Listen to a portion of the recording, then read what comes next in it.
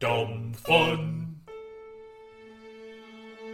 Somehow, heartbreak feels good in a place like this. Musical the Movie the Podcast. Musical the Movie the Podcast. Musical the Movie the Podcast with Andy and Steph. Hello, everybody, and welcome to Musical the Movie the Podcast. I'm Andy Fleming. Hi, I'm Steph Smith. Yes, and Steph, why are we doing this? Why are we doing this? Because we want to be insufferable in a more public way when we're talking about our love for movie musicals. That's right. I want to say musical theater, but that's not even the right term here because we're talking about movies. Yeah, that's sort of the thing. Like, we both have a big love for musical movies, and I come from more of a musical theater background, but that's fun to translate into a movie form. That's a weird way to say that. Yeah, it's more. This is my first podcast. Your very first. Congrats. What? So, talk about how you come from theater. What does that mean to somebody who has no idea what that means? So, treading the boards, as some say. No, they don't say that. They do. They love to say that.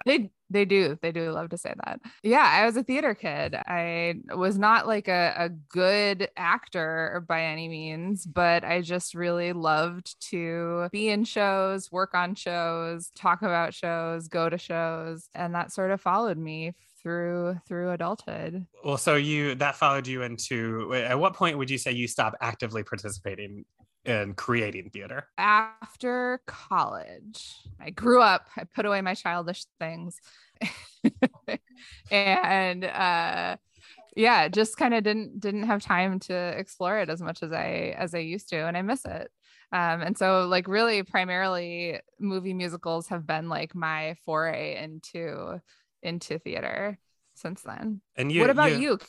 Can you tell us about your theater experience? Sure, yeah. So I auditioned for plays in high school. I was not allowed to be in any of them. I auditioned for A Few Good Men, and Brother Michael Livaday said, "No, but can you talk to your dad about getting us some furniture for the set?"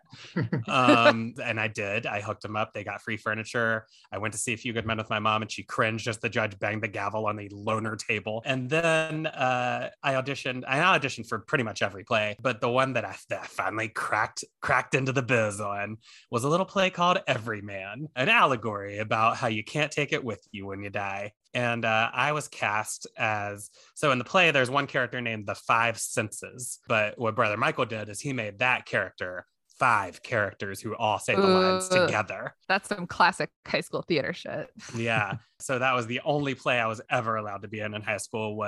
I was Taste in the Five Senses. And the reason I know I was Taste, it was not in the text at all that I was Taste, but he gave me a tie with images of pizza all over it to wear. And that's how I knew that I was Taste. And so I've always just been like on the outside. And then I was a communications major at the University of Memphis, and we shared a building with the theater majors. And so it was always just like I was on the outside looking in at the theater kids, and that, they would show me Rocky Horror, and I'd be like, okay, all right. I mean, I understand all the sexual repression and everything that goes into this, but that doesn't make me want to be any less a part of this community. And so instead, I became a comedian, a stand-up comedian, and just watch musical movies. And I'm pretty fascinated by the turn from stage to screen and how things are either change or don't change when you make a play into a movie. And I think that's a lot of the things that we're going to talk about today, because which brings me to my next question for you, Steph.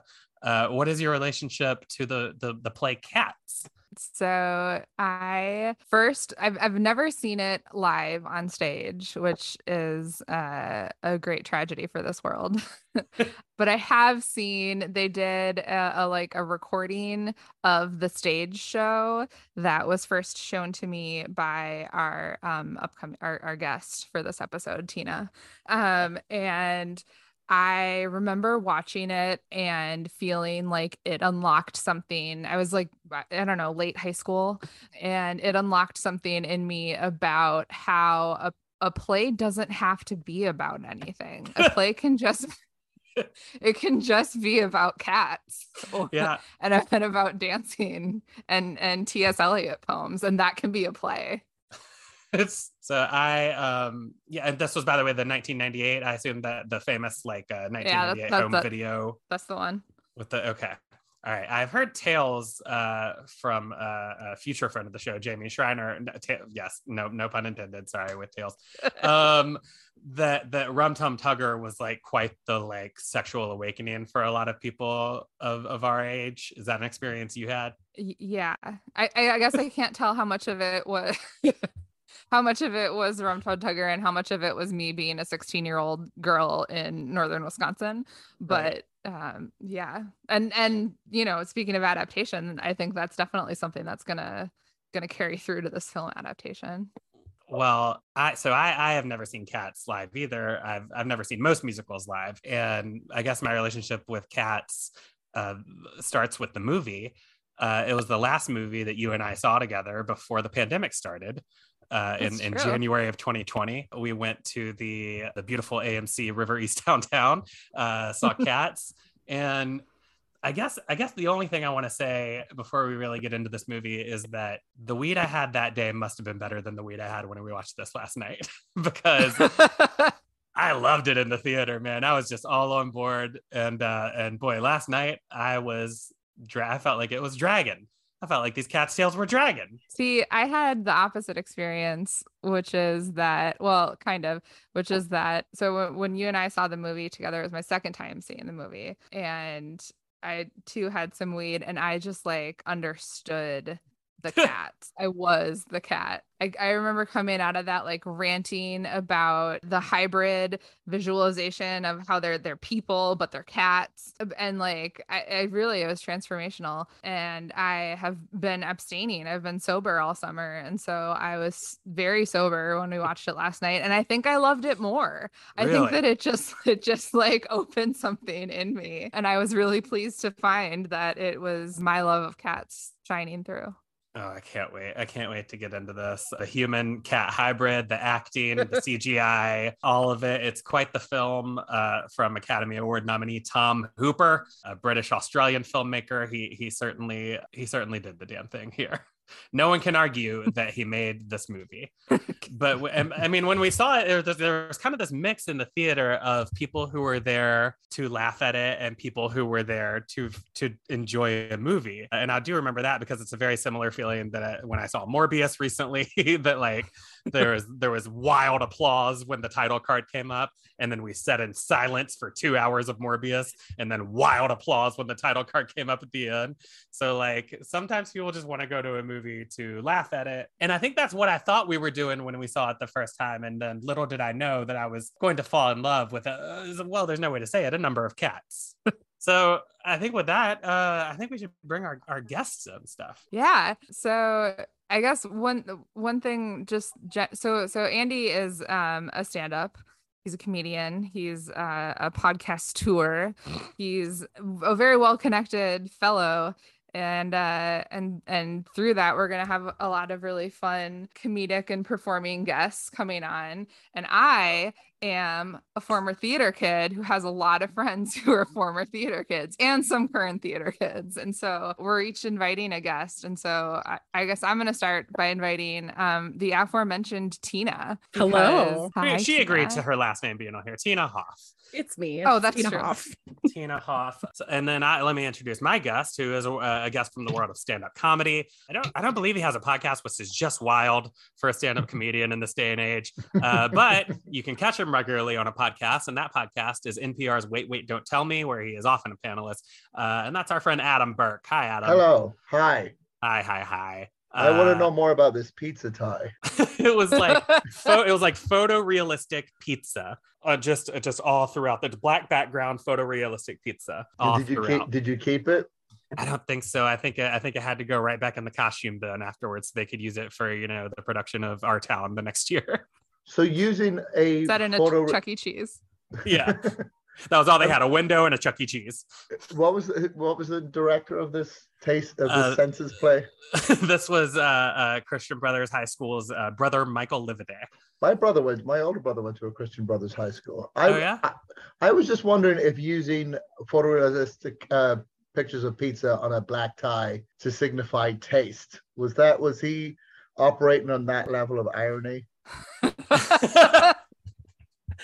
I mean, I would love to think he was, but I don't know. He is, look, brother, I just want to say to Brother Michael, if he's listening, he taught me, he had some good taste often. He in high school, he told me to check out the movie He Got Game, which is like not a movie that a lot of high school teachers were recommending to their students, and I did, and I love that movie. So like, and then he showed us that I took a theater appreciation class under him, and learned all about how like we watched 4 different productions of Taming of the Shrew, all in wildly different styles. He really knew a lot of stuff, but like, man, sometimes he just put it right on the nose, and which is another sense, as you know, smell. Tina, what is so you come from the world of theater, like Steph. That's how you guys met, I believe, right? Absolutely. Steph and I played guards in a very early high school production of Richard III. We were incredible at it. And so we used these halyards to like thump on the stage to make the sound of that guy getting beheaded. It was very dramatic. So you were doing on-stage practical sound effects. Oh, from a young age, of course. Is that Clarence, when Clarence gets it? Yeah. Yes. Yeah. That's yes, right. it is. Yeah. So did a lot of high school theater and some theater beyond. And when I decided that I wanted to, finish my bachelor's degree, I got a costume degree. I've never costumed a production of Cats. I would love to. Let's be real. See that. I know. But I mean, Cats and I go way back. This late 90s pro shot London recording of Cats. I would watch that shit every single day. Friends and I would go home for lunch in high school, and we would watch all the good songs and we'd skip all the boring ones. Literally every day of senior year. I cannot wait to hear your opinion on what are the good songs and what are the boring ones, because it's a real crapshoot. I will give you all of my hot takes. Okay, I can't wait. And also, I want to hear, when we talk about our reboot at the end, I do want to hear your ideas for costuming. Okay. I got you. And so then you saw the movie? Yes, Steph and I saw the movie together. That's right. Okay. We saw it, I think the night that it came out, maybe. It was very early in its run. This would have been like Christmas 2019. Yes. And maybe like Christmas night 2008. I think we might have like left our families to go. We absolutely did. It was a very foggy night, which I think was pretty appropriate, kind of setting the mood. I mean, Steph did fall asleep at some point during the movie. I don't know if you remember that, Steph. But I did not fall asleep. I was enraptured from that first note to like the very end. I was mad that she had seen it without me, but her defense was I fell asleep, so I'm happy to see it again. In my defense, it was very late and I fall asleep a lot. In your defense, it was fucking Cats. Cats, yes, thank you. What is your relationship to it, Adam? Had you ever seen it before the movie? I hadn't seen it since I'd heard of it by reputation. I was living in London, I think, when there was the posters, the 2 posters that seemed to hold up London were Les Mis and Cats. Like if you took either one of those posters down, the entire city would crumble. But I'd heard of it by reputation, and I had heard that people thought it was great. And now, having watched it in 2019 when it first came out, drunk, and then rewatching portions of it in preparation for this, I would honestly rather watch Andy's play about the 5 senses. To be clear, I didn't write the play. And also, to be clear, I realized my telling of it seemed like the play was about the 5 senses. We were on stage for about maybe 3 minutes. Whenever I tell a show. Yeah, whenever I tell a story about like a play I was in with one part, I'm like, oh yeah, Richard III is a play about a guy who gets beheaded. Right. Hamlet is about a lady who falls in a lake. I don't know. Okay, so I guess we should just get into it, right? Should we just jump into this plot?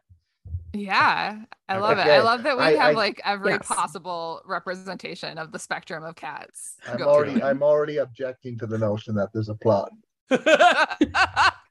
This plot is 2.5 pages it's so long, and I looked at it and I was like, how you meet the cats, that's it.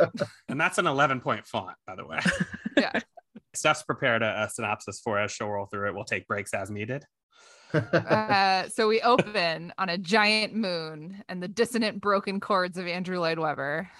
Cats appear poking out of various shadows and street detritus. as we watch a human dump a white bag in an alley, out of which emerges Victoria, played by dancer Francesca Hayward, a young ingenue cat who is introduced and welcomed by dozens of cats, namely Munkastrap, who I realized his name is never said. I had to look it up, and when I said it just now, I didn't know if I was saying it right. Oh, that's why it was confusing. Yeah. I mean, we were an hour 15 in the movie, and I was like, yeah, that one cat, what's his name? Sort of the main one. And you were like, Munkastrap? And I was like, I've never heard that word before in my life, and I've seen this movie twice. It's a good name, too.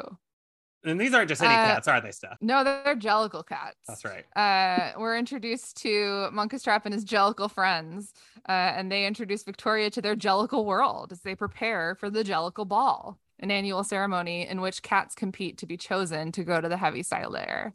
Now, I would like to introduce here my first question to the panel, which is they're dying, right? That's got to be the cats. What is the Heaviside Lair to you?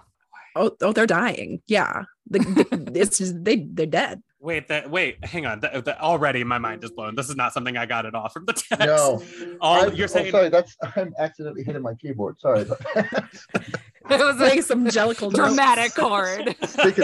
Speaking of dissonant chords, I will say at the get-go, and I'm sorry if I repeat myself throughout, I just want to make this absolutely clear. I've never seen a movie like this where every minute it's on screen, I have understood what's going on less. Truly. Truly. And I would say care less, but I kept watching it. I remember watching it, we were drunk when we saw it, but I remember watching it going, at some point, something's going to make sense. And it never did.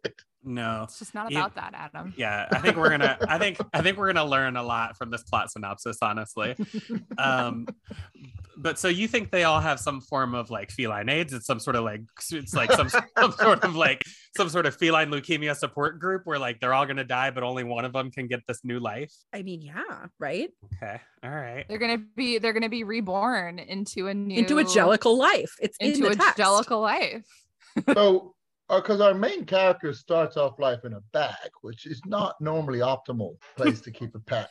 So I've always thought let the cat out of the bag meant, tell a secret. But you're saying it means that cat has crossed to the other side of existence. You gotta murder that cat.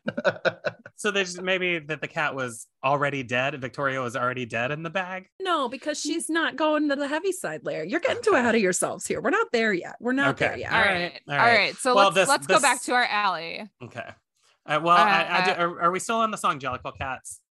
Yeah, we're just about to move away, but okay. Well, I told Steph last night that I could spend 20 minutes talking about just the song Jellicle Songs for Jellicle Cats, and in fact, I also told Steph I'm pretty sure that Adam could explain some of these lyrics to me because there is some stuff in here that I don't like, because it starts off innocently and enough where it's are you blind when you're born? Can you see in the dark? Yeah, sure. These are cats. These are things cats do. And then it says, dare you look at a king? And it's are cats known for looking at kings? It's an old expression. A cat may look at a king. Okay, a cat may look at a king. Have you ever heard that before? No, I haven't. Must be. By the way, is there the rest of the a cat may look at a king, comma? Is there more? Yeah, and then there's the thing, but I can't remember the rest. And apparently neither could they. And then immediately following that, they say, I love it, goes, is your bark worse than your bite? Yes. You had 6 lyrics about cats. You've already lost the plot. You already can't think of another thing that cats do, and you've gone to another species. Well, let me tell y'all something about Jellicle Songs for Jellicle Cats. And this is not a joke. This is not a bit. My Spotify Wrapped of 2020, my number 1 played song was fucking Jellicle Songs for Jellicle Cats from this movie. And that's not a joke, and it's not a bit. It was the number 1 song. And that kind of tells you what kind of year I had in 2020. I think what kind of year we all had. So I'm an expert now. On Jellicle Songs for Jellicle Cats. Okay, what about the thing about let me find it. There's something about singing a perfect C? Can you as cats do begin with a C? Begin with a C. Oh, okay. And then they sing the note, the C. There's something That's about a really high one. There is something about singing at astronomical heights. Boy, it really gets specific. I mean, were you there when the pharaohs commissioned the Sphinx? I mean, humans probably were too. Well, the Egyptians, was a cat. they worshipped cats. The Can Egyptians, you ride on a broomstick to places far distant? because Can witches cats? have cats on their brooms. Andy, you're asking the wrong questions here. Okay, What the all right right. questions are, I don't know what they are, but this all makes sense to me. Yeah, Okay, again, these are the laziest things. You know what because T.S. Eliot wrote this in the 30s, and I bet that they used to like eat cats or something, and there used to be references to like, are you candied and given to children at Christmas? And they probably updated that and cut it. Okay, this is the last one I'll ask about. Are you Whittington's friend? Okay, does anyone else? You guys know this, right? No, not even a little bit. So No. Dick Whittington and I believe Puss in Boots is originally from Dick Whittington, but Dick Whittington is a British folk hero, and he's a young boy who walked to London and became like a big wheel in London, and he famously had a cat, Dick Whittington's cat. It's very English. And just so you know, I looked it up, and you're wrong. Antonio Banderas was originally Puss in Boots. Sorry, you're right. That's right. Puss in Boots was created by the wizards over at DreamWorks. Yeah, SKG. You're sorry. Oh yeah. Spielberg, Katzenberg, and the G guy. All right, so the cats scatter as McCavity, played by Idris Elba. Our first like real Hollywood moment, appears and does a little pre-prize introduction of his spookiness. And then he dramatically vanishes. This is not one of the times where he yells McCavity and then disappears, but that does happen multiple times. And it's a treat. It is a treat. Nothing makes me laugh harder in this movie than when he yells McCavity and vanishes. It sounds like an angry police sergeant yelling at a McCavity, get in there! McCavity! I want your badge on my desk by 5, McCavity! It also sounds like a character created to teach kids about dental care. Also, can I ask this? Because again, I've got a lot of ignorance about this. I didn't know too much about the play. Beyond a great comedian called Matteo Lane used to do a fantastic bit about seeing the play live and how it horrified him. But I have a question. So McCavity shows up, he's wearing a hat. Some cats in this wear human clothes, and some are just straight up naked. Yeah, McCavity wears a coat through about half of this movie, actually, if I'm not mistaken. And then he has like a nice reveal of his naked cat body. I would love to see more human clothing on these cats. Yeah, I'm not going to go too much into it, but I think it would really help enhance it, right? I've read your fiction. I agree. Mistopheles uses He's got a magic top hat. A top hat, yeah. He's got a vest with buttons on it. He's got like a waistcoat with all kinds of buttons. And then sometimes their clothes are their fur, and sometimes well, we'll get into Jenny and Edots in a second, I guess. She has the most sort of bendable rules about what's clothes and what's fur. Yeah. So we're right about to get there. So McCavity has scared all the cats away. And then McCavity vanishes.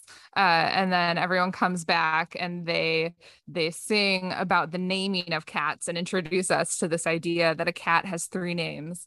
And I love this song. I love that this you're is saying like, singing. I think there's no music under it, but they're singing and dancing. This one's more of a chant to me. that's musical though, right? But the weird thing about the naming of cats in this movie is they talk about the 3 different names, but did I get some Snyder cut where they didn't talk about the second name that a cat has? Right. So it's not like they don't. Yeah. They like introduce you to the concept and then they just leave you hanging. Right. They're like, you got the name that people call you and then your secret name. And I'm like, what about the second name? And frankly, I'm angry about it. Because so are we to assume in the movie, so to explain maybe to Adam at least what we're talking about, the originally I think in the stage play they talk about and in the T.S. Eliot poem they talk about there's 3 names: the name the family calls you, the name which is like your name that is your own, and then a secret name. And we don't really know what the deal is with the secret name. But so are we to assume in the movie that all these dumb names that these cats have are actually what the families call them? No, because they call out some of the names like Peter, Alonzo, and James. Did you not memorize all of these?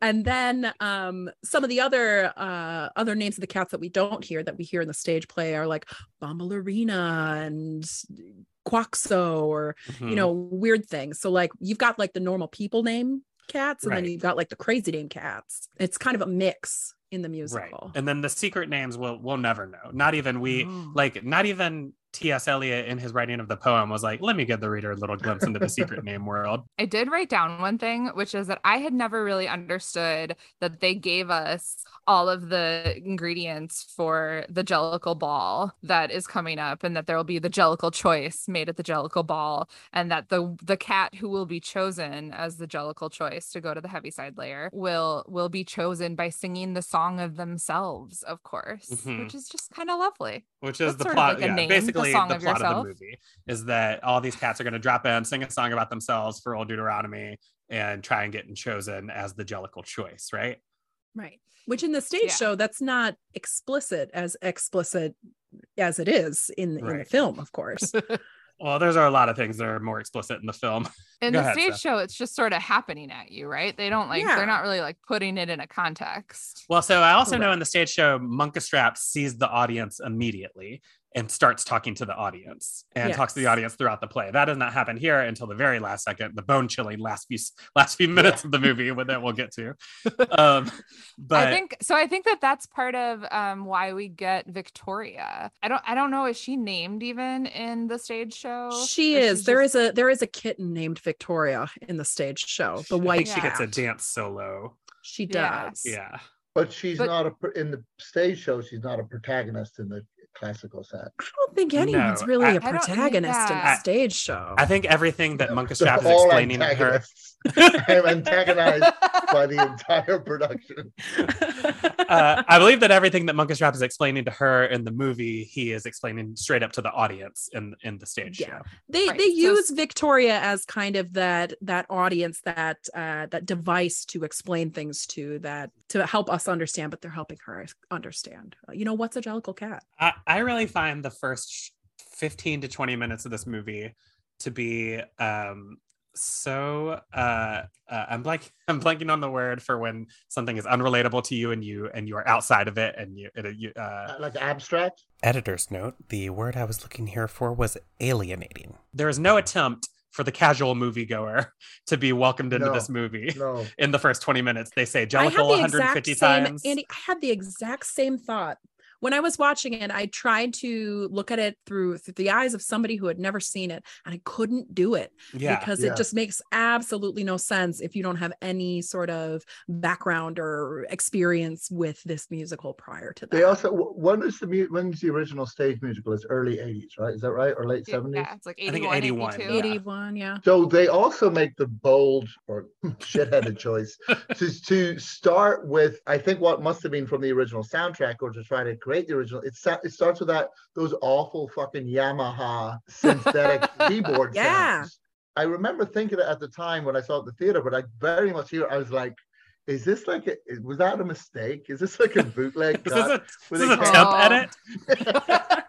Are they going to replace the MIDI? Finish the score. It's MIDI. Yeah, it sounds like oh my Lord. It's indistinguishable from when you leaned on your keyboard a second ago. Exactly. Mine was a little better. I don't hate the real synthy chords, but it is crazy how 80s it feels and how there is no attempt to make it a more modern thing at all. But then they just ditch it. Yeah, and then it's not under it for the rest of the play. Or movie. So many. This movie is nothing but bold or odd choices, depending on how disposed you feel towards it.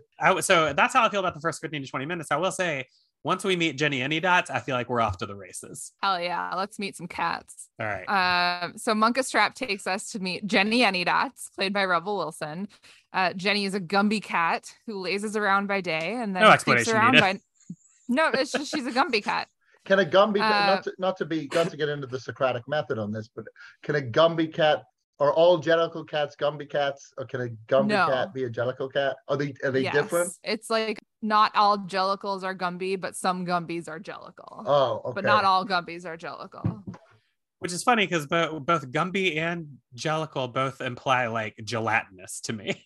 But if they're going to heaven, surely Jellicle is just they just slice out the AN, so it's angelical, right? Angelical. Wow. If they're supposed to be going to the Heaviside Layer. Wow. Even Tina, who has been watching this for the last 30 years, is mind blown. But Gumby basically refers to her state of laziness? Yeah, but I think there's also importantly her state of training mice and cockroaches to do cute dances in the middle of the night, which we are Cute? also well, Let's- so what I thought- wrote down, I sorry. wrote down terrifying mice and kind of cute cockroaches. I think the cockroaches are kind of cute. They got little hats. Flip it, man. Flip it. There is something so horrifying about that army of cockroach dancers that then Rebel Wilson as Jenny Anydots murders in front of our eyes as she's eating them. She's voring these dancers, and I don't like it. I don't like it. Does. I do want to say that I'm looking at the lyrics right now, and it does. Monka Strap does say she sits and sits and sits and sits, and that's what makes a Gumby cat. Oh, so she's lazy. Yeah, that whole it's so funny that you think that this is when we've gone off to the races. This was when I started to wonder that someone had spiked my drink. Adam, I have a question for you. What went through your mind when Rebel Wilson unzipped her cat skin to reveal a Klein outfit? It's the only sense in which the movie had layers. I couldn't wrap my head around any of it. The fact that she has cockroaches that she is trained to dance and then eats. Is this a Syrian indictment on the London theatrical milieu in the late 70s? Okay, I think now is a perfect time for Steph, you to bring in that story you have about Andrew Lloyd Webber. It is the original director.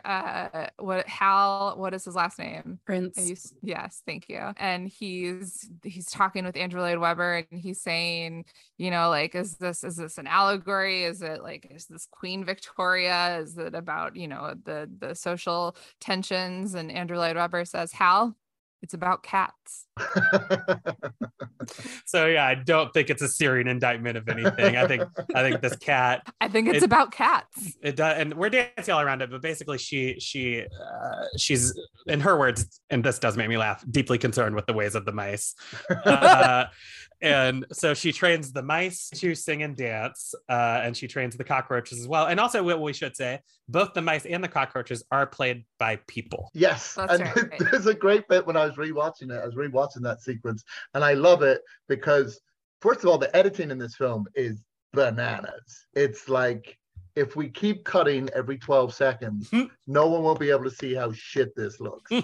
So, and there's literally a shot where they cut to the mice. They cut to one of the mice, and it's almost like the editor went, and then like cut away because the mice children look so fucking horrifying.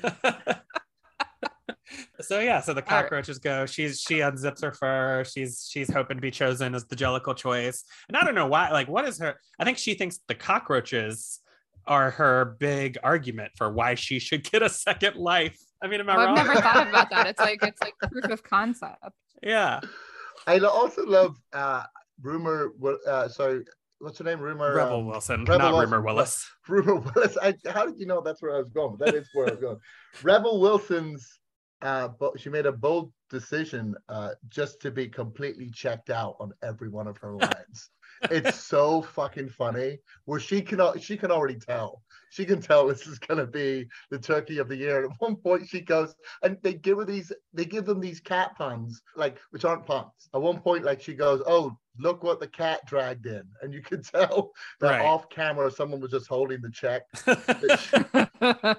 Just dangling it. And then, I mean, spoiler alert if you haven't seen Cats, Rum Tum Tugger is going to make his entrance next. And during the entirety of Rum Tum Tugger, they have Rebel Wilson making these jokes either to no one, like first to Monka Strap, and then just to no one. She's just standing by herself. Like, I told Steph, it was almost like they had Rebel Wilson for 5 days, and then she was just like, I got nothing to do. I can come in tomorrow and just do some puns. And there's just all these reaction shots of her just doing puns during Rum Tum Tugger, which is not as sexy as the rest of Rum Tum Tugger. Rum Tum Tugger is so okay. So here's what I was saying before. I don't really remember my original introduction, but I will never forget the image of Jason Derulo entering as Rum Tum Tugger, the Curious Cat. The only other thing that I have to say about him is that he dances to the tune of the Seinfeld bass theme. Now, is he British, Jason Derulo? I don't think so. American. No, he's American. But he does a kind of passable British. I mean, Adam, you'd be able to tell us more than anything. I have a real question. Rum Tum Tugger, is that his human name, his own name, or his secret name? I think all the names we hear in the movie are the second names, their own names. Their own name. Tina, you feel that's accurate? I mean, yes. I mean, we hear some of the human names, right? But I think most of the wild and wacky ones, I think we are to assume that those are their like cat names. But then, for cats instance, know. Mungo Jerry and Rumble Teaser, they say that the humans talk about them and they use those names. But so I don't know. So who's to say? Is Rumple Teaser not like a normal name where you're from? No. Wait, are you talking about Ron Paul Teaser? That's a little trailer I got for when Ron Paul ran for president. Jason Derulo, he dances his ass off. He's singing. He looks great. I don't know what he's doing there, but he looks great. Oh, he looks incredible. We do, or as I should say, we call him in our house January, February, March, April, May, Jason Derulo. After that famous TikTok, or probably Vine. I feel like his look was like the proof of concept that got them the money. He's got like this like scarf thing going, but it's also like part of him. Yeah, in the stage show, the costume is great at the beginning. He kind of starts off in his normal thing, and then he gets this lion-like, almost like a ruff, not a ruff, they're not dogs, but it's like a ruff, like a mane. To kind of to add to that. And so I think Jason Derulo here with his like coat, it's a good look. But basically his whole deal is he's unpleasable. He's fickle, but you can't please him. If you offer him fish, he'll want rabbit. If you give him rabbit, he don't want that either. Put him outside, he wants to be inside, and he thinks that makes him deserve a second life. Well, he's got to do one each way. Oh, okay. That's a really good point. He wants to live one life being fickle and then one life not being fickle. The ultimate fickle choice. No, it's pronounced Jellicle choice. Oh, thank you. So we get Rum Tum Tugger, and then we get a little quick introduction to Grisabella, the glamour cat, played by Jennifer Hudson, serving some Sweeney Todd beggar woman vibes. And we don't really get a lot of details, but we do get a lot of sassy ass cats like mocking this poor street cat. Just tearing her apart. Just truly vicious. Right to her face. The one thing I'll do say is that no matter what you're doing watching this movie, Adam, I don't know, I'd love to get your opinion on this. I feel like even once Jennifer Hudson starts singing, you're just like, okay, I'm listening. Like, she is the greatest sing actor of all time. Yes, but the film never establishes why she's so fucking sad. That's how good she is, though. I will say is that you just buy that she's really sad. I take your point on that. That it's right. Like, oh, that's great, and then unfortunately, the rest of the movie continues unabated. It seems like why she's sad is because she has been shunned due to her going with McCavity at some point. But do they establish that in the film? I think they do. In that first scene where we meet her, or maybe it's later, but they do establish that in the film. That's everything you need to know about the film.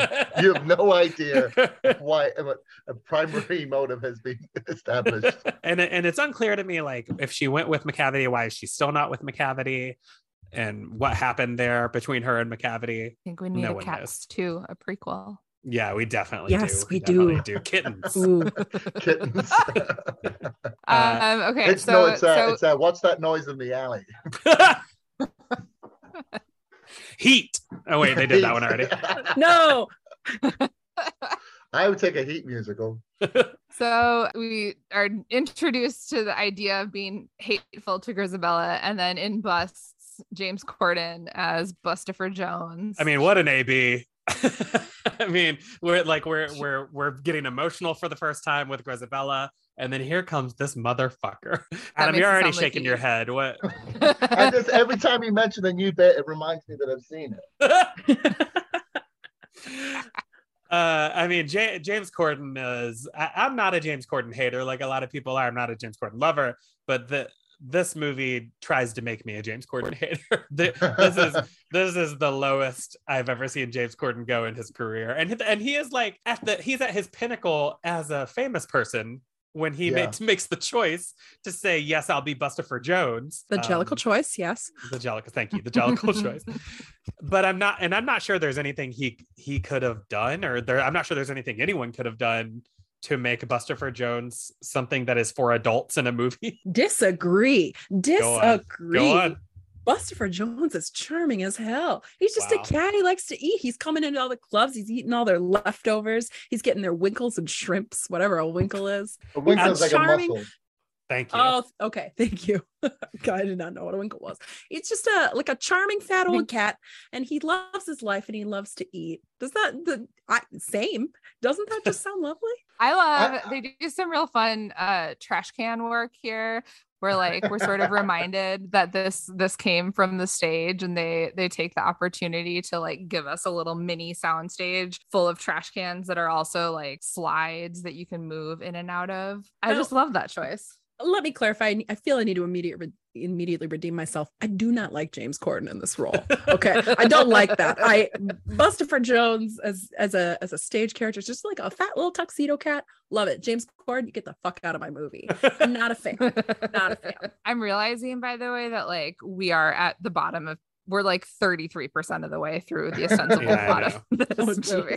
And something I But don't we think gotta meet some more cats. I will say something I don't think you even wrote down in that plot summary is that during Bustopher Jones, McCavity shows up and teleports Rebel Wilson away. She's our first disappearance, importantly. First casualty. Yes. Our first Does this happen in the McCavity. stage play? No. And in fact, in the stage play, I don't think McCavity even shows up until Act 2. Did you just call him a casualty? So you said- No, but now I will. So Jenny Anydots is the first McCasualty. And then Bustopher Jones follows shortly after. He also is a casualty. And then we do meet. Can we finally- talk about the McCavity tricks him into trying to jump into a trash can that he has booby trapped. Is that correct? I think so. Right. Then we get the shot of them looking in it, being like, "Oh, where did he go?" Like it was magic. Yeah. I don't Well, they understand it. do I have don't that like magic it. cat. Yeah, but he is one of the good guys. That's not the kind of logic that you need to depend Wait, on it. who's a good? What? There are good and bad The guys magic- in this. There's Well, McCavity's the magical bad, Mr. clearly. I Mistopheles. kind of got that he was, but also he's making cats disappear. So to me, that's sterling work. Okay, all right, okay. Yeah, I should All say right. I'm definitely allergic, by the way. But also, wait, is James Corden's character is a good guy, just a horrendous glutton? Who just walks Yeah, there's around- nothing like inherently evil about being a glutton. Well, Yeah, but he's an upper class guy. I know a certain book that would disagree with you about that. It's called the Bible. Yeah, it's got 6 other. Wait, is this the 5 senses or the 7 sins? I can't remember. Yeah, I was gluttony. That was the sense of gluttony. No, but he's just like an upper class. Like he's the St. James, right? Isn't he the cat of St. James or The something? cat of like St. that? James. He Yeah. goes St. down to all the clubs. He runs around to see what food is happening at all the clubs. Yeah. Yeah, there is nothing inherently good about him to me, except that he's nice to Victoria. I also thought it was funny, Andy, that you were talking about what is in this for kids. Like I don't understand who this. I don't know about the stage play, but the film I do not know who it's aimed at. Do children like seeing cats covered in offal? Like at one point he just dumps an entire like bin full of carcasses on cats, and I'm like, that's Grand Guignol. That's horrendous. That's horrendous. Who is this for is a big question. Like I read about how the play was like a sort of a revolution in a play that you could bring the family to, but this movie definitely does not seem like it's for families. This movie seems hypersex. I would call it hypersexual. At least attempts to be hypersexual. It's that Rocky Horror kind of hypersexual, where it's like this is what a virgin thinks is sexual. What is the rating? Is this a PG rated film? I think so. This isn't P. This is certainly not R. I think No, it's the PG, butthole isn't it? cut, of course, was R. Of course. These cats do have dance simulated sex in the stage show. Oh, just a But lot of it. It's very tame. Oh yeah, so we got to meet Mungo Jerry and Rumple Teaser, some twins, Oh boy. and they lure Victoria into their house where they just have a lot of like mischievous, chaotic fun that ends up with Victoria trapped in a pearl necklace while the family dog is about to attack them, and they just kind of leave her for dead. It's the family dog played by a human in a dog costume. I can't remember. It's actually not on camera. It's off. So I think that's going to mean a yes. I think that there's a choice to never see a dog on screen. Right, because that would push believability. Yeah, we've Right. seen the cockroaches and the mice, and that's all fine. This is a PG rated movie, by the way. Thank you. So after we meet Mungo Jerry and Rumpelteazer, we get our first like substantial sexual tension between Mr. Mistopheles and Victoria. Mr. Mistopheles rescues Victoria, and they do a lot of necking. I mean, there's no other way to describe it. They're necking. Am I wrong? You're not wrong. And I have to say, I don't appreciate Tom Hooper and his desire to no homo Mr. Mistopheles at us. Mr. Mistopheles is very, very gay in this show, and it's just he's trying to throw a woman at him, and I don't appreciate it. Really? So is the Mistopheles Munkastrap ship there in the play, or is it just? It's coded just the way that Scribble it's coded a little bit, right? Okay. I mean, if the fan fiction is to be believed, Right. And I think it sort of depends on the adaptation or the staging. They share some lascivious looks, those two, in the movie, Munkastrap and Mistopheles. They do. I also want to talk for a second about Mungo Jerry and Rumpelteazer, who are, I think, the biggest dicks in the play. Their whole thing is that they are going around fucking with people's food and their belongings. And I do like a number of the cats, their whole characteristics are we're assholes.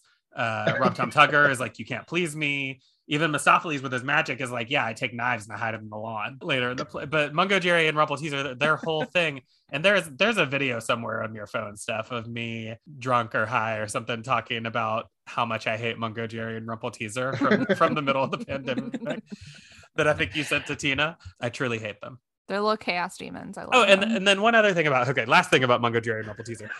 The movie has set us up to be like, oh, and here's Jenny Anydot, she's Rebel Wilson, and here is Buster Jones, he's James Corden, and then here's Mungo Jerry and Rumpelteazer, and they're played by two people who don't even have a Wikipedia page.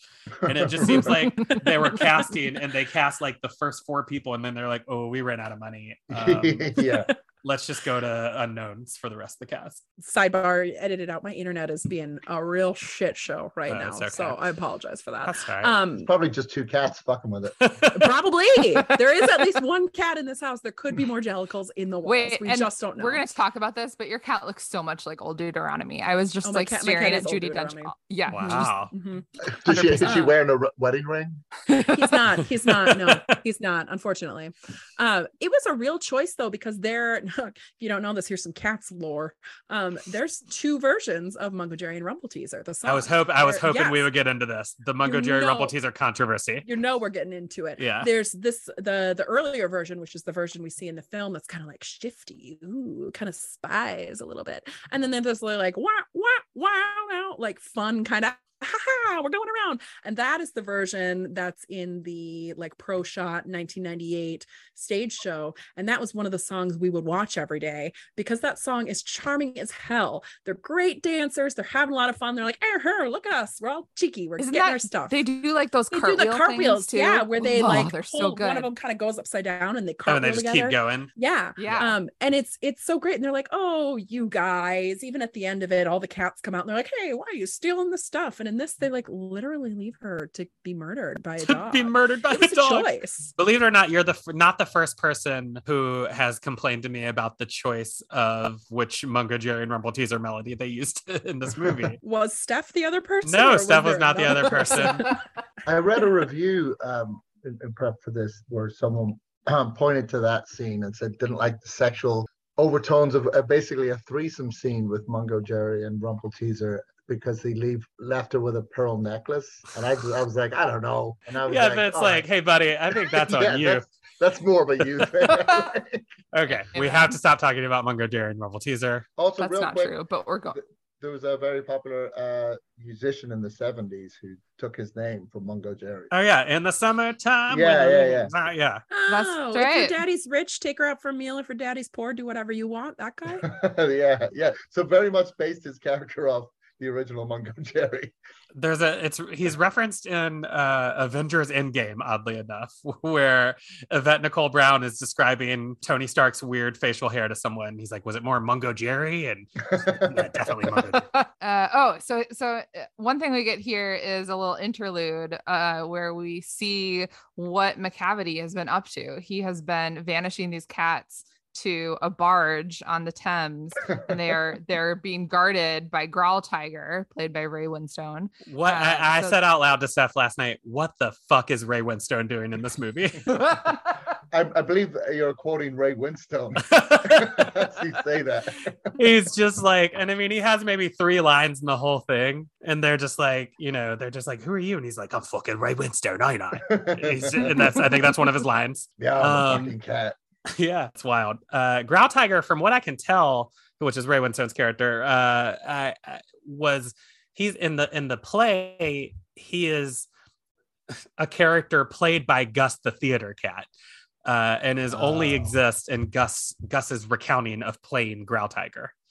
But here they decided to extract him from that, make him a real cat, make him McCavity's easily defeatable henchman. Played by Ray Winstone. Is there any thought, and I don't want to jump the gun, but is there any thought that, like, because it sounds like they made massive changes. Well, I say massive changes, but they sound like they felt like they needed to create a structure, some sort of story structure, which they did not. Right. I mean, I can see that they tried to. Right. But do you know anything behind the scenes? Was there a hope that this was going to make it so much more marketable, that there was some scintilla of a story? That's interesting. The only thing I can speak to about that is that Andrew Lloyd Webber apparently sent a message to Universal Studios a year before the movie came out and said, "You've got a car crash on your hands if you don't get this thing under control." Wow. And so I don't know. Sir Andrew Lloyd Webber has spoken. And his message was never responded to. Wow. And so I don't know if it's that kind of stuff that he was talking about, but I do think that this whole, like, we see McCavity and he appears and he makes his McCavity noise. Like, I do think that that's their attempt to, like, put a plot onto it, but it's so disjointed. Absolutely. Like, there are no stakes. Like, spoiler alert, they're all gonna escape with no problems whatsoever. Like, it's so incidental. It kind of seems like it was like a way for them to get like another stage for us to see. And like, how do they escape? They escape by remembering that Jenny Anydots can unpeel her skin. So yeah, literally, it's an escape via costume change. Oh wow, I forgot about that. She unzips her skin, and for some reason that makes her able to get out from under the chains. Oh. Okay, so we're finally making some Jellicle choices. So after we cut away to the barge, we come back to see the wise and beloved matriarch, Old Deuteronomy, played by Judi Dench in what I believe is her final form. She appears out of the mist, and she calls them all to the Jellicle ball. And so now we all of our little cat buddies crawl into the abandoned Egyptian theater. I assume it's the Egyptian theater because of the cats. I don't know if there's anything more to that. A clever nod. Well, you just made me remember that at some point someone's talking to Bustifer, and someone starts to call him a bastard and goes, "You're a bast," which is the Egyptian god of cat, or Egyptian cat god, I should say. It's, I believe, the god they worship in Black Panther. Yeah. Oh, by the way, you're now 2 for 2 for dragging this conversation into the Avengers. So that's going to be a running theme throughout this series of podcasts. I'm sure listeners, get your drinking game ready. It's sort of a running theme through dating him too. Fair enough. Okay. So we start the Jellicle Ball. What I've written down here is the Jellicle Ball commences with a bunch of glorious twitchy tail work. We get notable interludes from Jason Derulo and Les Twins, who guest as Cats, Plato, and Socrates. They're twin brothers who are a French dance duo. And they do a nice little number here. They get a nice little number. Yeah. And we get a nice group dance that ends with everyone panting and lusting upwards. I don't have a lot to say about it other than it's a great group dance number and I'm a fan. Victoria kind of becomes our little our eyes, and she peeks outside and sees Grisabella again, who is memorying all alone in the moonlights. And here is where we get a moment between them. Victoria sees Grisabella and tries to relate to her with the Oscar grab Beautiful Ghosts, written by Taylor Swift and Andrew Lloyd Webber. They did what we are doing in every episode of this podcast, and they wrote a new song for the remake to try and get an Oscar nomination. And it's not a bad song. The balls on them to put it right after Memory is wild. Yeah. What do you think of it, Tina? Because you're the stan. I'm not a fan. I gotta say, I'm not a fan. And part of it is we already have a nice kind of like slow ballad. We have Memory. We don't need Beautiful Ghosts. Were they nominated for an Oscar for that one? Oh no. I know they didn't win it, but were they nominated? No, the Oscars wouldn't have nothing to do with them. They were nominated for a Golden Globe, but that's I'm pretty sure that's a check in the mail. The song is fine. I think it was good if they're going to use Victoria as their kind of through line to give her a song. It's not my favorite. Who wrote it? This is what's interesting to me is it's actually very deliberately co-written by Andrew Lloyd Webber and Taylor Swift in a room together. Like they get in a room together. Andrew Lloyd Webber says, I start playing a melody, and she just starts improvising lyrics. And so they actually co-wrote it. They didn't email it back and forth. They got in a room together and wrote that thing. We're gonna meet Gus the theater cat, played by Ian McKellen. Honestly, here's what I'll say about this one: should have been nominated for an Oscar. Ian McKellen for this movie. He is doing so much acting. He is making all of these doing a lot. Small choices. Oh, I love it. Well, when I went to see this in the theater, and then because I went in drunk, came out drunker. But people the next day were like, I know they understand you went and hate watched it. Was there anything you enjoyed about it? And I said, there's two things I enjoyed about the experience. One was at one point, a woman behind us just went, I don't like their feet, which made us laugh. And then at one point in the movie, McKellen looks point blank at the camera and just goes, meow. Clearly not in the script. Clearly just decided this is my feline choice. I can't explain why, to me, everyone else is doing cat choreography, but Ian McKellen is a cat. He is just like lightly purring. He's like rubbing his head against things as he walks by them. He is doing a different level of cat acting in this movie to me. I love it. Can I tell a very short anecdote? It's one of my favorite theatrical anecdotes, but it's you ever heard of The Wind in the Willows? It's like what Mr. Toad's Wild Ride is from. Sure. They were doing that on the National Theatre, and they had some old actor playing the character of Badger. And this was in the 80s. So they made them all take movement classes. They made them, like the rat had to study rats, and then the birds had to study birds. And this old actor wouldn't go to the classes. And they were like, well, you're playing the character of Badger. We think it's important. And he just cut them off and he goes, you know what? I've actually studied badgers a lot. And you wouldn't believe this. They move almost exactly like I do. I feel like McKellen did the exact same thing. He's just like, no, I got this. McCavity does disappear Gus the theater cat. Also, my interjection here is just that Andy and I have a pet tortoise, and our pet tortoise is named Asparagus after Gus the theater cat. We have Gus the theater tortoise. And last night she got to see this movie for the first time. And she loved it. Loved it. I can't imagine how long it would seem to a fucking tortoise. She walked out and it took the whole movie. So we're gonna meet Skimbleshanks the railway cat. Now here's the thing. I love Skimbleshanks. It's too late in the movie for this bullshit. This should have been much earlier. Andy, I disagree. We need it at this point, right? We need to bring the audience back in with the absolute fucking banger that is Skimbleshanks the railway cat. I do vaguely remember liking this. I think this is the one number I like. They take us away from the theater through movie magic. He's just kind of like tap dancing, and all of a sudden he's on a train. Like there's you don't need to know why. It's Skimbleshanks. The cat of the railway train. The ways that people travel in this movie are teleportation, costume changes, and tap dancing. Also being catapulted up onto a bin. Yes. After pointing out that it takes several cats to do that. Yes. Thank you. We cannot forget that. That is needs several cats for it to look as bad as it does for me to get when I get lifted up on wires. There's a lot of fat shaming in this movie. There's a lot of fat shaming. Why? I feel like they either needed to cast someone way fatter or way skinnier as Bustopher Jones. Right.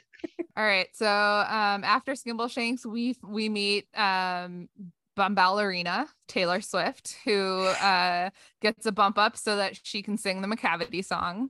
I like this performance. I like the catnip, the glowing catnip that she like blows on everyone.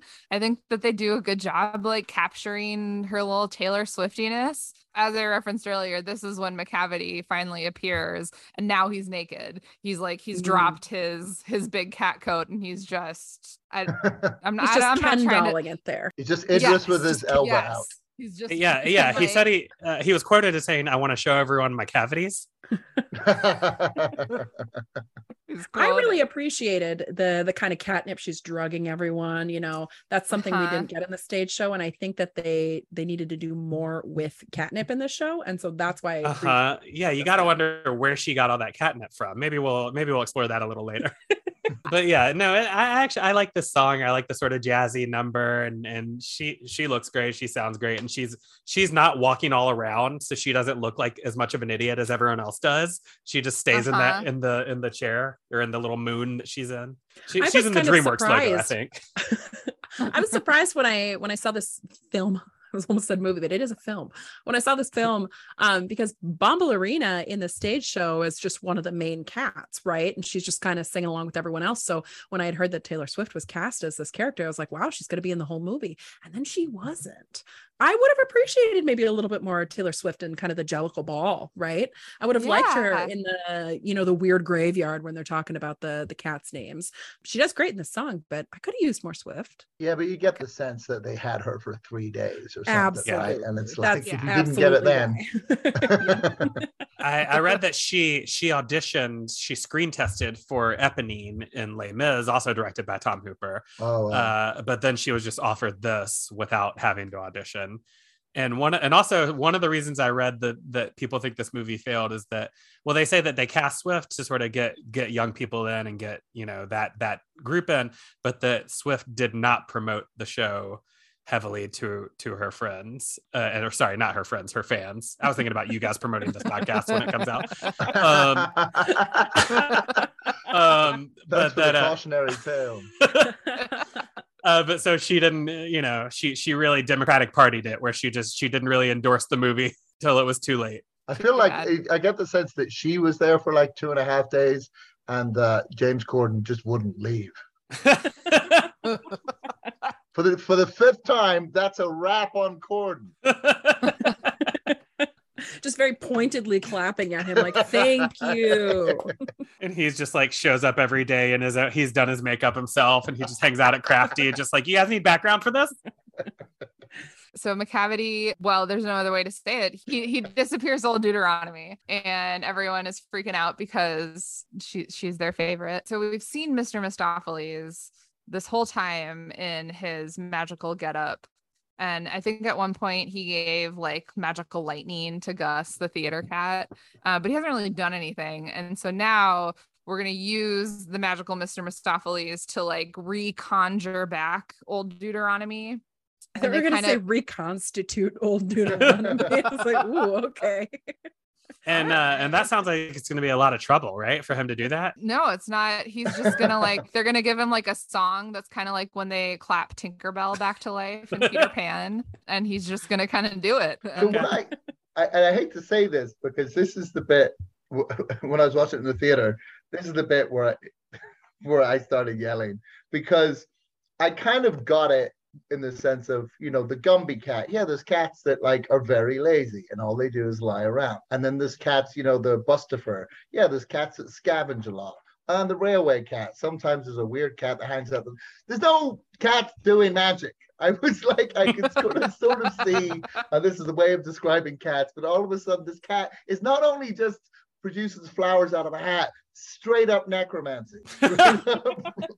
That's like he does at one point mention that it's a knife, right? He's like, oh, the family's missing a knife. It's because I put it in the yard, and that's basically magic. That sounds like a line from Silence of the Lambs. This movie is so strange. Can you give me that? I know that I'm not trying to be overly negative, but it's a very odd film. I mean, we haven't established that yet, that that's a strange movie. So I'm honestly surprised that you're bringing that up. So unprompted. You haven't lied once, Adam. He's right, though. He's right, and he should say it. Okay. We're so close to the end of this movie. So Macavity brings back old Deuteronomy. The other cats also escape via Jenny Annie's costume change. And then Victoria remembers that Grisabella is still hanging out outside and brings her into the Jellicle Ball and just encourages her to sing her feelings. And now we get Memory. But this is the second time we get Memory in this picture, right? Yeah, Yes. and I hate that. Is that I don't remember it being that way on It is that way. It is. I did read I that it is hate that it. way. Yeah. Yeah. I hate it. They could have 'Cause in the fixed it. Why didn't they fix it? Because I imagine They in could the have done a stage lot play, of things. in the stage play, Memory probably closes both acts, right? The addressing of cats, like it does in the movie, closes the play, but it does close Act 1. Yeah. Which of the two times Jennifer Hudson does it in this film do you like better? Which do you think she cries more convincingly? Oh, it's this one. This is the one where like I'm laughing at things, I'm complaining about things, and then all of a sudden I'm crying. Like I mean, this is the one where she's this is I the have one that goosebumps. gets her like her Jellicle choice, right? That's this. Like she is singing her heart out. This is what gets her to the heavy side layer, and she's putting it all in there and she's putting it all out there. And I respect it. There should be an award a recognized award for the best thing in a piece of shit. You know what I mean? Where like she should have gotten like the fact that you're like stopped all your snarky remarks for a second, and you know what I mean? Yeah. And that her performance kind of sits on its own outside of all this other nonsense that's going I think they call it the Justin Timberlake Award. on. Memory is undoubtedly it is a beautiful song, right? It's a great ballad. I was talking to my husband about this and he goes, did they write that for cats? I was like, yes. He just assumed it was just like a different song they just put into Cats. But here's the thing though, that's a very fair question. It's far and away the best song. I think that if someone said that it's doing the numbers, it's the most successful song from a musical because it's been covered by so many people. And also, correct me if I'm wrong, they never mentioned the word fucking cats once in it. It's sort of made to be a standard. It's sort of built, it doesn't quite sound like anything else in the musical. So I'm just saying I sort of see his point. It's kind of head and shoulders. It's one of the few songs that's not a T.S. Eliot poem, right? Right. Yeah. I think Andrew Lloyd Webber tends to do a thing that, you know, they do in a lot of musicals. A lot of composers do this where they make a song that can be like the single, right? So in kind of his other musics, you get All I Ask of You. Okay, you can have a couple people singing that. You could put that on the radio, you know. So I think this was that song, right? The song that's intended to be on the radio. It's a great song. Jennifer Hudson does a great job of it. I do wish it was just one, not kind of a little preview and then like the touch me, but it's okay. It's good. I like it. You could see why they were trying to too, because they might have panicked a little bit and gone like, you know, that why they might have done the preview. What did you call it? The pre-prize. Pre-prize. Like they might have done that because they're like, fuck, we got to show them that it's like. Don't worry, Memory's coming. This is why you know this. We got you. But guys, please don't leave, please. I also wanted to say something to what Steph just mentioned about how it's not from T.S. Eliot. Where like, and I'm sorry, I'm gonna be overly harsh at this, but like lyrically, compared to most musicals, the lyrics in this are shit. And I say that because it was poems written for 9-year-olds. It's poems written for children. There's a lot of kind of like facile, kind of silly rhymes and things that like the sentence structure is shoehorned backwards. Because these were all just letters. It was never really meant for publication, so I totally get it. But the fact they lifted that wholesale, and then Memories, I think lyrically is very good. And I think it just sticks out in so many ways. And so it's like, maybe you guys should have just started from scratch. Pun intended. Maybe you guys should just go write another musical instead of this. I think And then that's get called Starlight Express. There you go. We were doing the same joke. What's the opposite of cats? It is Starlight Express, Trains. apparently. It's trains.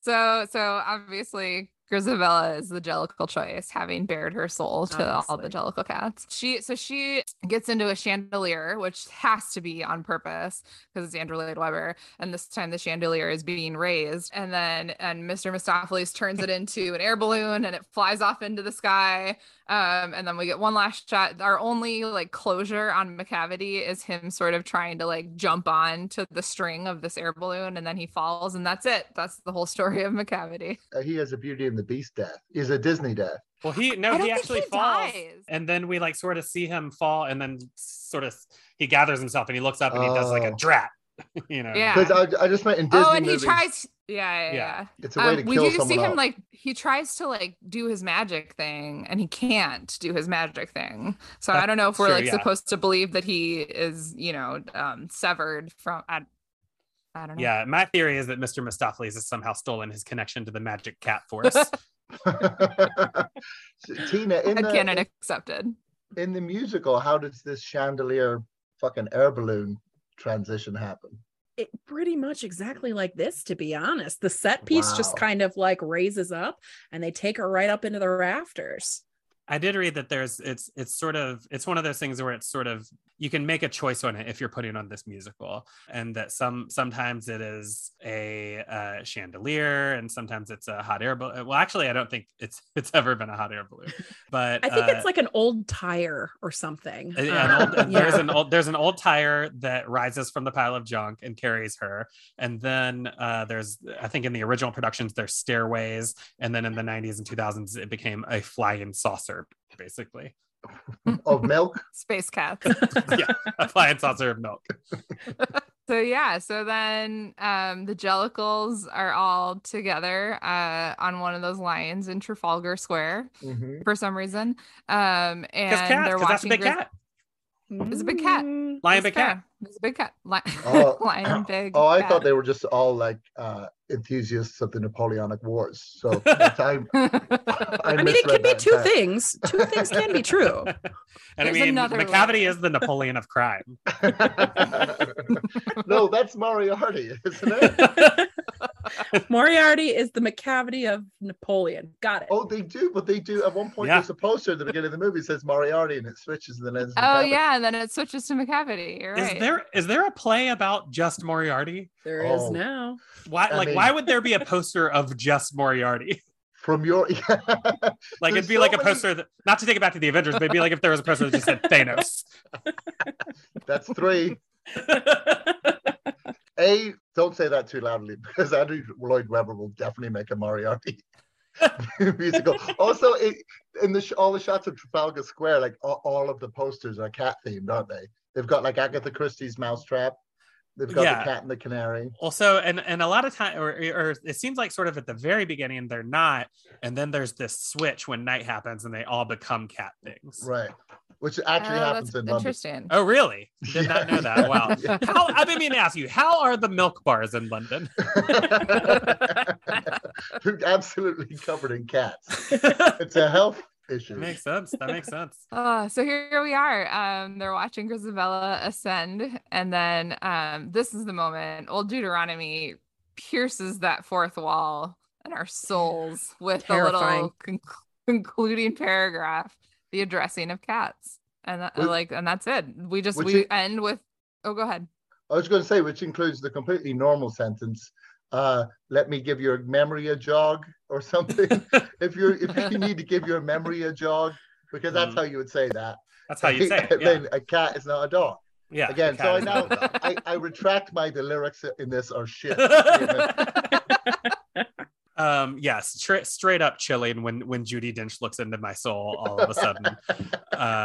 It's I'm sitting there enjoying a movie. I'm separated from it, and all of a sudden she's talking to me. Yeah. And I don't. As the world's most basic zoologist. A dog is not a cat. A cat. Yeah. And this is my thesis. My final thesis in zoology Webster's school. defines a cat as not a dog. Not a dog. And just like that, we're out, right? That's it. I mean, Taylor Swift's I was Beautiful gonna Ghost say plays. we get Beautiful Ghosts as the credits to play us out. Do you like it Also, any better sung by Taylor Swift? No. Okay. Also, you are leaving out the fact that as the balloon chandelier thing floats off into the ether, we see the face of a cat in the clouds. Do we? Yes, you do. I didn't even Just notice in that. case for a second you forgot what this fucking movie was. Oh, Pooper was like, give me a CGI cat face in those clouds. Good Lord. So as predicted, that took us way too long. Oh, geez. But I guess the question I would love to quickly propose before we start talking about remaking this and then get out of here is did this successfully go from stage to screen? Yes. Ooh, I think so. Wow, I think that is so. a shocking answer from that I half of the think Zoom. I think the fact that we are here talking about it, and the fact like my only complaint is the heavy-handed McCavity plotline. Like I know that we're talking about how there's no plot in this movie, but I think that my only complaint is that there's too much plot in this movie. Exactly. Steph, and I agree with that. I think they just needed to embrace it for what it was. That would take this movie from like 99 to 100 for me. Like embrace the ridiculousness of it and just go for it, right? But I mean, general audiences, man, those general audiences, You got to sell them tickets. You think maybe they were trying too much to make it serious, or just not seeing the fun in it? I think they were trying too much to make it a movie. Yeah. As opposed to just what it is. It's about cats. I mean, what if you started off with like a Steadicam shot of like a theater in 1982, and you just walk through, and then we get the 1982 version of it on stage. You know what I mean? It's just like they were trying to. First of all, I think this movie is a success in that it's a great hallmark of doing the wrong, like not understanding what the thing's strengths were. You know what I mean? Yeah. And thinking that no one was going, those cats don't look enough like cats. That's why I can't get into the musical. Like that wasn't the fucking issue. And it lost $70 million, which is like an amazing number. I mean, Adam, incredible. Can I tell you saying start the movie off by, panning down to the theater? Chills. All right. Well, it's not even my I'm there. There's what's Olivier's version of Henry V starts in the Globe, and then segues to, and then the midpoint of the movie it's completely realistic, and then you go back to the Globe. And you could have taken credit for it though, dude. I would never like you could have just been like, thank you. Again, it's that thing. It's like why do people like the movie? And then I mean, why do people like the play? And I don't think people ever like the play because they actually thought there were cats on stage. Yeah. You know what I mean? They liked it because of the song. Well, I think we've started our reboot then. I think our reboot starts with that Steadicam shot, hat tip Laurence Olivier. And then, I feel like often when we do this, we're going to talk about recasting it, but casting of this movie is so you can pluck almost anyone into any role that I'm not like. So you say recasting it or recasting it? Can I get one more take? Yeah, I think if DreamWorks made this movie, they would have to re-Katzenberg it. But yeah, so I guess let's talk at least about like Rum Tum Tugger, the sexual. If you could cast any person from any point in history as Rum Tum Tugger, who would you pick? Oh, any point in history? I mean, I kind of, if we were going like modern day, I would say like put Harry Styles in there. He's in his his movie moment right now. Very popular. I could see him in that milk bar just like making it happen, right? Love that. I'd love to see. Oh, I mean, I don't. First of all, yeah, I have no. I'll get Derulo back for their reboot. He's like having the time of his life.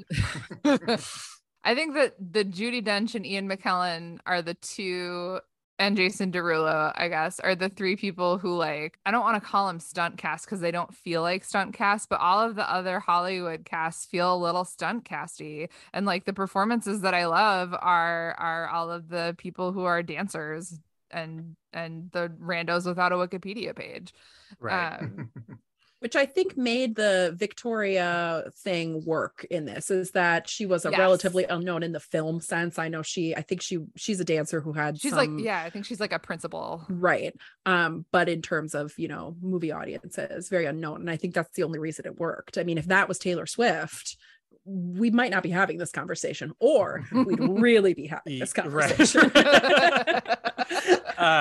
I got together some trivia about the movie. I'm going to skip over a lot of it, but I have to read this one. Sir Andrew Lloyd Webber was so affected by the disastrous reception of this movie that he ended up adopting a Havanese puppy and had the dog registered as a therapy pet.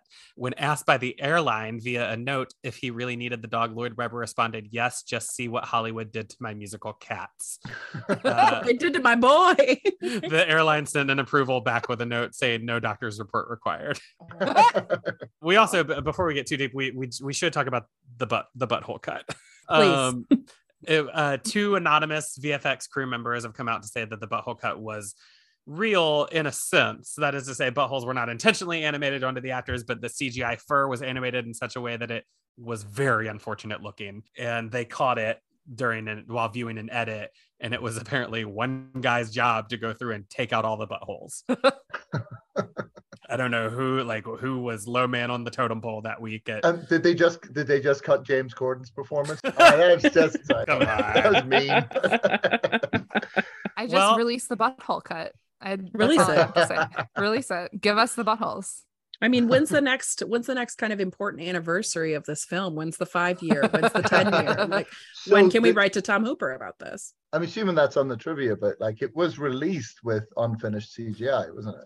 It was also released, with as you mentioned, Judi Dench's hand with her wedding ring was in a shot, and in a truly unprecedented move, Universal basically like gave studios a patch for the movie. They updated the movie a week after it had been released. I think I saw the patch because we wanted to wait till we could laugh. Really get drunk. I didn't want to go early and ruin it for anyone. Like seriously, because some people were going on ironically. Yeah, so didn't want to be there. I was. Yeah, literally. Okay, sorry to interrupt our reboot talk, but should we just jump right into the song? We're pretty late in the show. Yeah. Okay. Yeah. So this is our when we reboot the musical, and when this gets picked up, like they did with Beautiful Ghosts, we want to add a song, right? We want to. But we're not keeping Beautiful Ghosts. Beautiful Ghost does not make it into the reboot. We're agreed on that, right? You know what? I'll take that. As long as my song makes it in, yeah, Swiftie can get no resids. It's getting beautifully ghosted. Yes. And so Steph and I sat down and tried to figure out what this musical need. Honestly, it's a very easy musical to insert a song into because it's just characters walking in and saying, here's who I am. And so Steph had the idea that she was like, well, these guys have got to be getting catnip from someone. So who are they getting catnip from? And then she said 3 words that changed my life. And those words were nip the link. And I guess that's all I want to say before I go ahead and play this for you guys. So here we go, 1 minute and 50 seconds. I guess I know that's not all I want to. Here's what I want to say. This process of me writing songs to add to musicals, I guess what you should know is that I don't understand music theory. And there was a point where yesterday Steph was like, well, I can add some background vocals. I can go up a third or down a third or whatever you need me to do. And I said, I don't know what that means. And that should tell you everything you need to know about the process that me and Steph have of writing and adding these songs to the musicals. I don't understand musical theory. I just like to write songs sometimes. I thought you were going to go, I don't understand music theory or music practice. I think the listener will be able to judge for themselves. So here we go. This is our song that we're adding into our remake of Cats. Nip the link, only on Kiss FM.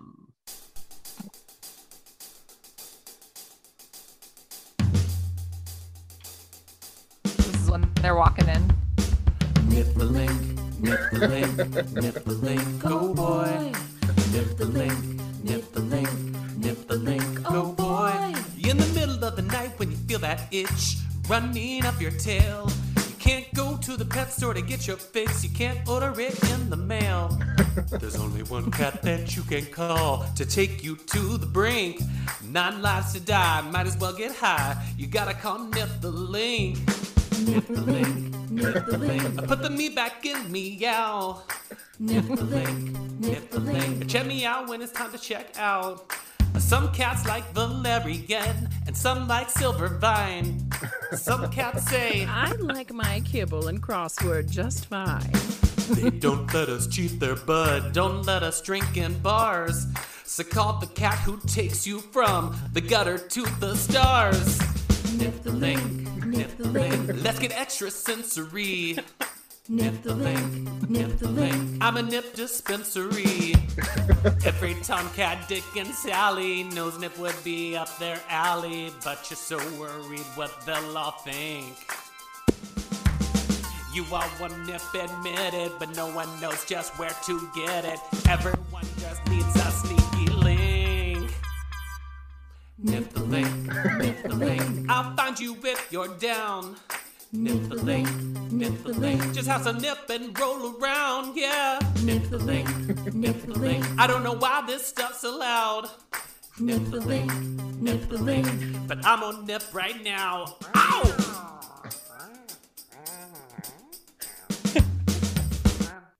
There it is. Nip the link.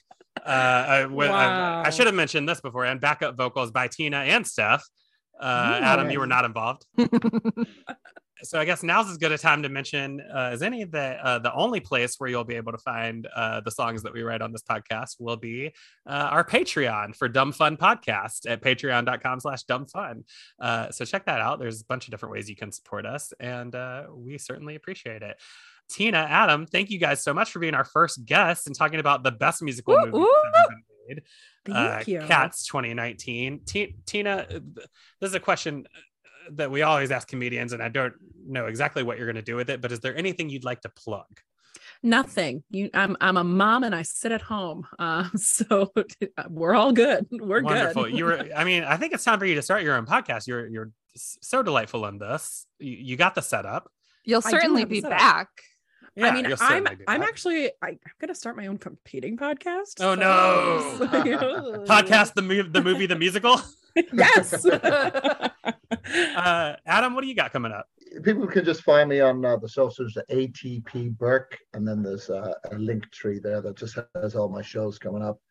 You can hear me on Wait, Don't Tell Me on August the 6th. Beautiful. You're one of this country's great stand-up comedians. People should always see you live if they get the chance. Thank you very much. Steph? Check out my podcast. It's called Musical, the Movie, the Podcast. It's what you're currently listening to.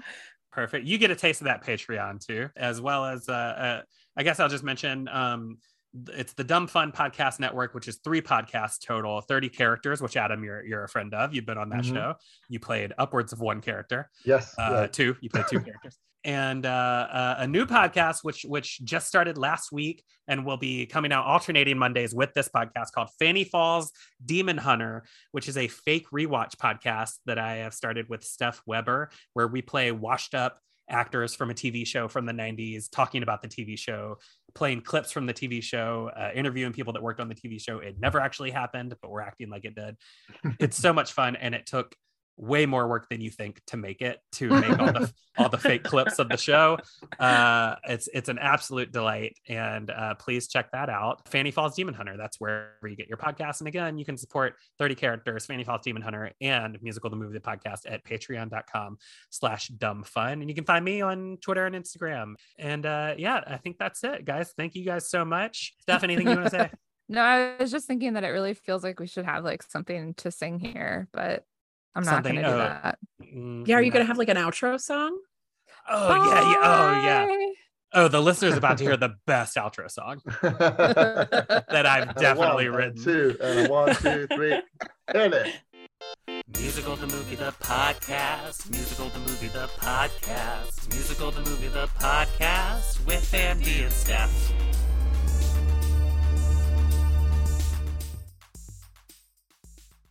Fun, dumb.